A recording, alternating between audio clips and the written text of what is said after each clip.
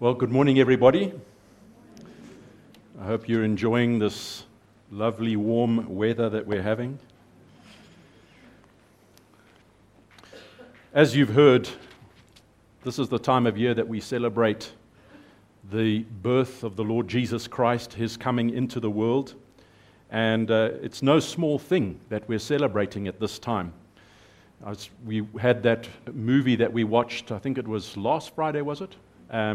The Why the Nativity, and just really came out just the greatness, the magnitude, and the significance of the event of Jesus' birth into the earth, and how it moved heaven, stirred heaven and earth. I mean, there were angels that moved. I mean, the entire universe was aware of what was happening in that little town called Bethlehem. And really, when we think about it, it was the beginning of the fulfillment of all the prophecies that God had made right from the beginning through to the end of Malachi. All the Old Testament prophecies. When Jesus was born, one after the other, they began to be fulfilled. And so what an incredible event we are remembering at this time. It's changed the world. The world is not the same because of what took place that day in Bethlehem. And we could really say this, that we are seated here today because of what took place all those years ago in Bethlehem. And just think about it. We're seated here with our sins forgiven, having a relationship with the almighty, everlasting, living God, and having the hope of eternal life. It's all because a little baby was born. And so there's great significance as we celebrate and remember what happened 2,000 years ago. In fact, it's over 2,000 years ago in Bethlehem. Normally when we consider Christmas and we consider the birth of the Lord Jesus Christ, we normally consider it in terms of the love of God. And so we will often quote verses like John 3:16, "For God so loved the world that He gave His only begotten Son." You know the verse, "Whoever believes in Him might not perish but have everlasting life." Or we might quote something like 1 John 4:10, which says, "This is love, not that we've loved God, but that He loved us and sent His Son into this world to be the atoning sacrifice for our sins." And so we look at Christ coming into the world from the perspective of God's love. Today I want to have a look at it from another perspective. I want to have a look at it from the perspective of Jesus' love. And so that's why I've entitled this message today, "The Amazing Love of Christ." Because it's important that we look at His birth, His coming into this earth, not just as being a result of the Father's love and actions, but also a result of Jesus' love and actions for us. In fact, His love and what He did played an indispensable role in Him coming into the earth. So what we see that salvation, obviously, which is brought about through His birth initially, has been brought about with God's love and Christ's love working together in absolute unity and oneness. You can't separate them.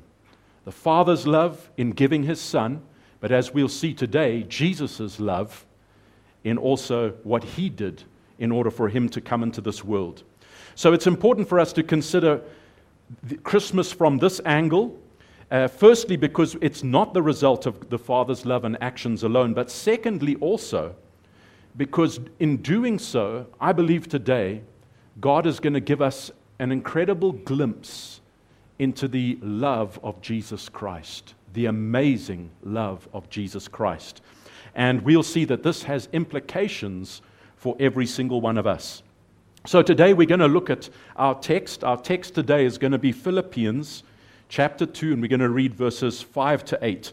So we're just going to look at a couple of verses today, and then we're going to unpack these verses. And I believe that as we do so, I'm praying that God will answer Paul's prayer, the prayer that's recorded in Ephesians chapter 3. How many of you know that prayer? Where he said, "I pray that all the saints might have the power, the ability to grasp the height and the depth, the breadth and the length of the love of Christ. And that's what I'm praying today as we look at these verses, that we will catch a glimpse into the magnitude of Jesus' love for us, and that it will have an impact on our hearts. Paul says that it's a love that surpasses knowledge, and I pray that we'll begin to see that today. So let's have a look at Philippians chapter 2. Let's read from verse 5 to 8. So the Apostle Paul writes in this passage, he says, "In your relationships with one another, have the same mindset as Christ Jesus." And we'll come back to this verse at the very end of the message today. Verse 6, "Who being in very nature God, did not consider equality with God something to be used to his own advantage. Rather, he made himself nothing by taking the very nature of a servant, being made in human likeness, and being found in appearance as a man, he humbled himself by becoming obedient to death, even death on a cross." I wonder today if we fully appreciate who it was that was born in Bethlehem that day. You know, we see and we portray Jesus, little baby in that manger, which actually happened. And we acknowledge the virgin birth, and we acknowledge that he's the Son of God and the Savior of the world.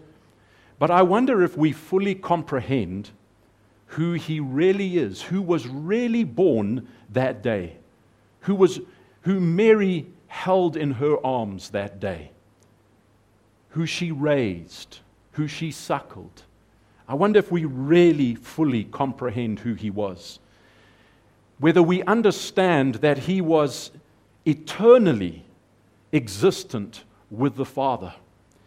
And whether we fully appreciate the part that he played in his coming into this world.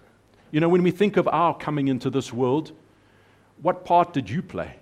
What part did I play? We had no part to play in our coming into this world. We just found ourselves here. But you know that with the Lord Jesus, this is not the case.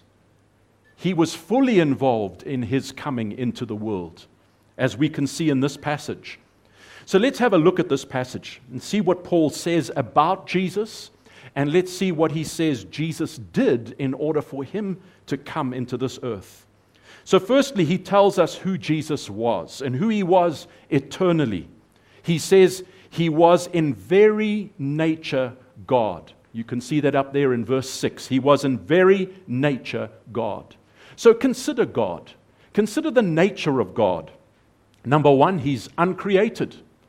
He is eternal. He is self-existent. He's sovereign. He is the creator of all things, the giver of life, the sustainer of everything, and the possessor of everything. So when we talk about God, that's who he is. That is what God is. And here Paul says that Jesus was in very nature God, which means all those things that I've been describing there is what Jesus was eternally with the Father. He's uncreated. He is eternal. He is self-existent. He is sovereign. He's the creator of all things. He's the one who gives life to all things. And yet, he came into this world. I think our brains stagger. They stumble trying to just grasp this. John says this, the Apostle John says this in John chapter 1, verses 1 to 3. In the beginning was the Word. And we know who the Word is. That's Jesus.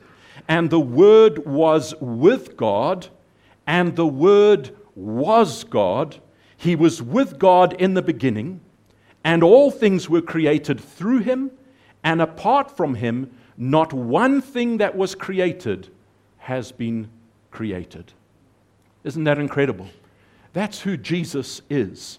We see from what Paul said in the passage, he was equal with God in every respect. He shared equally in God's glory, God's honor, God's praise.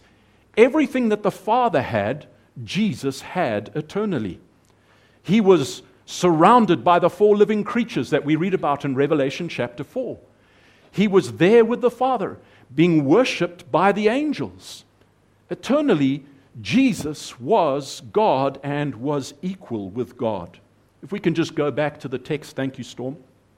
Secondly, what do we see? Paul tells us what Jesus did. So he doesn't just tell us who Jesus was, but he also tells us what Jesus did. He did not consider equality with God something to be used to his own advantage. Rather, he made himself nothing. Paul here is giving us insight back into the eternal, timeless past before the world was even created, before there was anything. He's giving us insight into what took place in the councils of the Godhead. And we see here the Lord Jesus, who was with God in the beginning, was God in the beginning, not considering his equality with God something to be used to his own advantage, but rather choosing to lay aside all the benefits of being God, all the benefits of having equality with God, so that he could come into this world and be born as a man. As it says in Hebrews chapter 2, he was made lower than the angels just for a little while. And why was he made lower than the angels? So that he could taste death, experience death for every single one of us. And how long was he made lower than the angels? Until he had experienced death. So he came into this world. Can you imagine the Creator, the one who created the angels, is now being served by the angels? He's now lower than the angels. He made himself nothing. And this is why we see, as he prayed on the eve of his crucifixion, it's recorded in John chapter 17, verse 5, we see Jesus say this. He said, "Father, now glorify me at your side with the glory I had with you before the world was created." You see, Jesus had the very same glory that God the Father had before the world was created.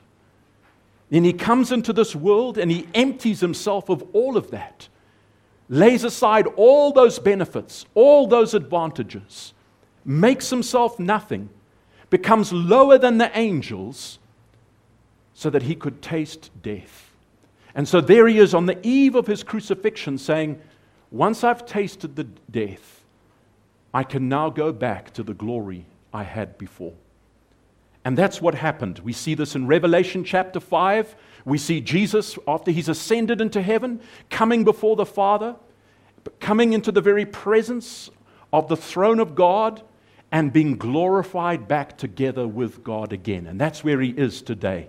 He's no longer the babe in the manger. He's now the king on the throne, glorified at the very right hand of God. But let's consider what he did to make himself nothing. And as I said, my prayer is that as we consider this, we will come to gain just a little insight into the incredible love that Jesus has for us. So he says in verse 7, he took on the nature of a servant. Here's the one who was in very nature God, now taking on the nature of a servant. I don't know if we can comprehend this. The one who was very God became very man. The one who was fully God became fully man, became one of us. He took on our nature. And notice it says he took on the nature of a servant. He didn't come and take on the nature of a king or a governor or a master. He entered into this world at the very bottom of the rung of the social ladder, right at the bottom. He wasn't even born in an inn. He was born in a stable, a place where you keep animals. This is the author of life. This is the one who created us. He stooped down so low that he was made in human likeness and became a part of us. As he was in Mary's womb, God did this incredible miracle, which our brains can't even fathom, where the Son, the eternal Son of God, became a human being, entered into a body that was formed and knit together in Mary's womb, and the one who had spread the stars out, was born in a stable and held by human hands. This is how low he stooped. He was found in appearance as a man, Paul says. The Creator, the life giver, the eternal God was found in appearance as a man. And that's how each and every one of us has found him. That's how we've been introduced to him. That's how we've come to know him. We've come to know him because he came into this world as a man. He walked amongst us. He touched us. He didn't come in the form of God, but he appeared to us in the form of a man. That's how we see him in the Gospels. When we read the Gospels, we see Jesus who became flesh and dwelt amongst us. This is what Isaiah 53 verse 2 says. It says, he grew up before him. He grew up before God like a tender shoot and like a root out of dry ground. He had no beauty or majesty to attract us to him. Nothing in his appearance that we should desire him. He laid that all aside so that he could come in and be amongst us. You know, Jesus didn't walk around with a halo around his head. His face wasn't shining like the sun. There was nothing in his appearance, it says here, that would attract people to him. He was just an ordinary man. He looked like an ordinary man, and yet he was no ordinary man. As if that was not enough, Paul goes on in the text to say that he humbled himself and he became obedient to God. We see that in the second part of verse 8. Think about this. He who was eternally equal with God the Father subjected himself to God the Father. And that's why we see as he dwells on this earth, as he moves around on this earth, we see him praying to God the Father. He became dependent on God his Father. He prayed to him as we would pray to God. The Bible says that he prayed and offered up prayers and supplication with loud cries and tears to the one who could save him from death. And he was heard because of his reverent submission. This is what Jesus did. Everything that Paul is telling us here is what Jesus did. He completely submitted himself to God the Father. And he even said this, I only do what I see my Father do, and I only say what I hear my Father say. And he came and he ate and he drank with sinners, just like you and me. That's how low he stooped. And if that wasn't enough, on the night that he was betrayed, he took off his upper garments and he took a bowl of water and he washed the feet of his disciples. The Creator of the world, the eternal Son of God, stooping down to wash the feet of his disciples. And then if that wasn't enough, he handed himself over to death, even death on a cross. When they came to arrest him, he could have called for 10 legions of angels and they would have come at once because he didn't have to die. He wasn't compelled to die. He chose to die. In the Garden of Gethsemane, what did he pray? Not my will be done, but your will be done. And he submitted himself to the Father's plan. And when they came, he put his hands out and they bound him and they took him away. Why did he do that?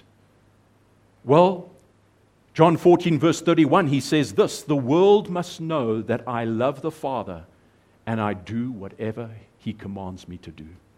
He did it, number one, because he loves the Father. He loved God, the Father. But that's not the only thing. Do you realize he did it because he loves us? He went to the cross. He humbled himself. He took on human likeness. He made himself nothing. He took on the form of a servant. Why? Because he loves us. Do you see Jesus' role in all this? I wonder if we're even able to come close to comprehending just how low he stooped.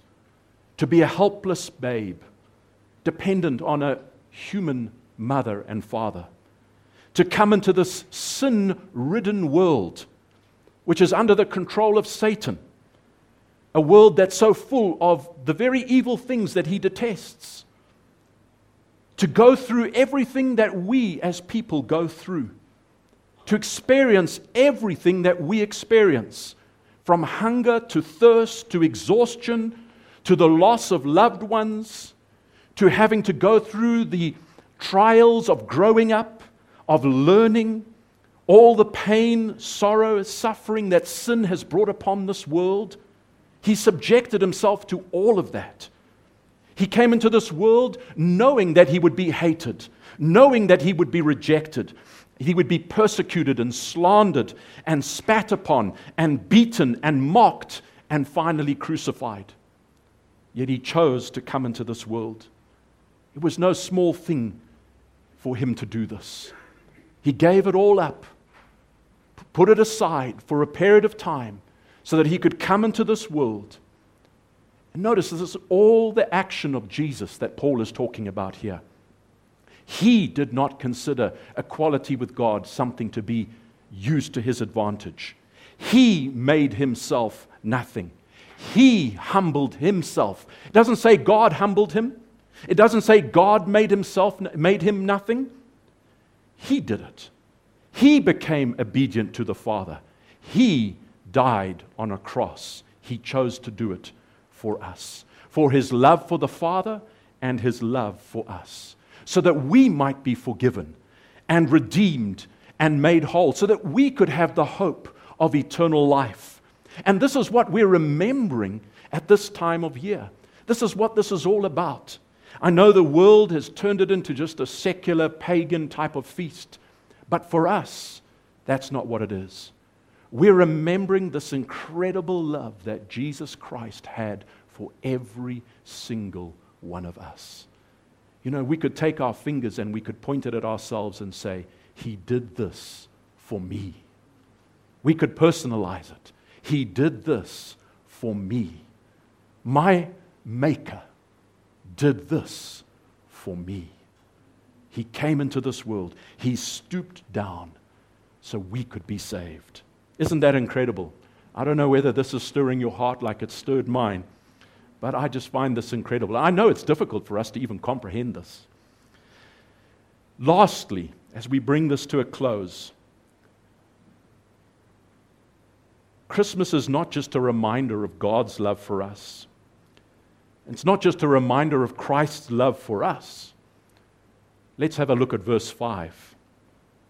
It says, in your relationships with one another, have the same mindset as Christ Jesus. Everything that we've been describing, that Paul described, that we've been looking at, Paul is now saying we need to have the same attitude towards one another, the same attitude towards people that Christ has had towards us. And so Christmas is not just a time of remembering the love of Christ, remembering the love of God. It's also a time not just for us to be doing some good deeds. You know, quite often comes to Christmas and people go out and do some good deeds and they remember the poor at this time and, you know, let's give some gifts to them. And I mean, that's all great and it's all good. But I believe it's more than that. I believe it's a time for us to actually examine our hearts and say to ourselves, have I been that way this entire year? Have I had the same mindset that Christ Jesus had through this entire year? Is that the way I'm living my life? And it's also a time for us just to reset ourselves as we get ready to go into a new year, to reset our hearts so that we will be that way in the new year. So there's a lot going on at this time, isn't there? And this is the challenge that I want to leave with you as we close today. This is the challenge. Do we have the attitude of Jesus Christ, the mindset that Jesus had towards each other? Are we following His example? And just think about how different His attitude is to the normal human attitude, what we naturally have as human beings. I mean, we're not naturally interested in giving up the benefits of our privileged position as he did in order to serve others. We're not interested in making ourselves nothing as he did in order to serve others. The natural human way is we want to make ourselves something. We want to make full use of every privilege and every benefit we have for ourselves. Because the natural human nature is one of selfishness. But when we look at Christ, we don't see selfishness. What we see is selflessness. And this is what Paul is exhorting us to embrace, an attitude of selflessness as we go through life. We don't naturally take on the nature of a servant, as our Lord Jesus did. We naturally want to be served. We want people to serve us. But look at what he did. He took on the nature of a servant. We don't naturally humble ourselves as he did. We don't submit ourselves to the will of God like he did. We want our will to be king. We want our will to dictate and determine what our lives will be. And we don't naturally lay down our lives for each other as he did for us. And so what Paul is telling us here, what he's exhorting us to do, is 180 degrees at a tangent to what we naturally do. And it's only the work of the Holy Spirit in a person's heart that can enable a person to do what Paul is telling us to do here in verse 5. And this is the challenge. This is where I believe the rubber really hits the road when it comes to this time of year. The challenge for us who confess Christ and who confess the gospel and who are rejoicing in the fact that Jesus did come into this world, the challenge is, will we stoop to help the weak and the afflicted and the helpless as he did? Will we stoop down? Will we be selfless as he was? Will we lay our lives down for each other and for others as he did? In whatever way we can. Can that be a mindset that we don't just have for this season of Christmas, but a mindset that we embrace for our entire life, that dictates and determines how we're going to conduct ourselves in life? Quite a serious challenge, isn't it? But this is the will of God for each and every one of us. What Jesus did is the ultimate example of what God wants each and every one of us to be like. And so today, as we come to the end of this, let's seek to be like Jesus. You know, we can have no higher ambition than to be like he is. There is no higher dream or aspiration that we can have. People want to be famous. That pales into insignificance compared to the aspiration of wanting to be like Jesus. It should be our highest goal, our constant pursuit, something that we are always aiming towards attaining. And it should be something that we're constantly praying to the Lord and saying, help us, help me to be this way. So let's pray.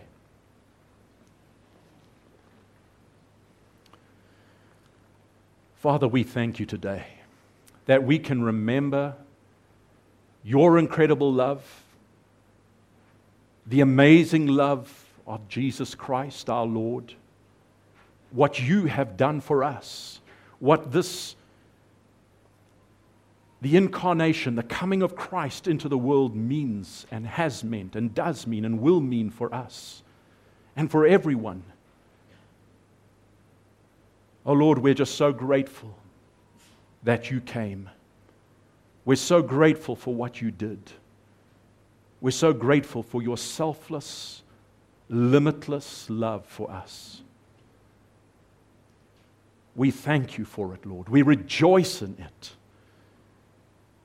And our prayer today is that not only would we see your love for us and revel in it, but that, Lord, we would also reach out and have our hearts filled with love for each other and for people around us. Lord, may that be the mark that's on our lives. May that be the trait, the characteristic that our lives will be remembered by. Lord, I pray this today.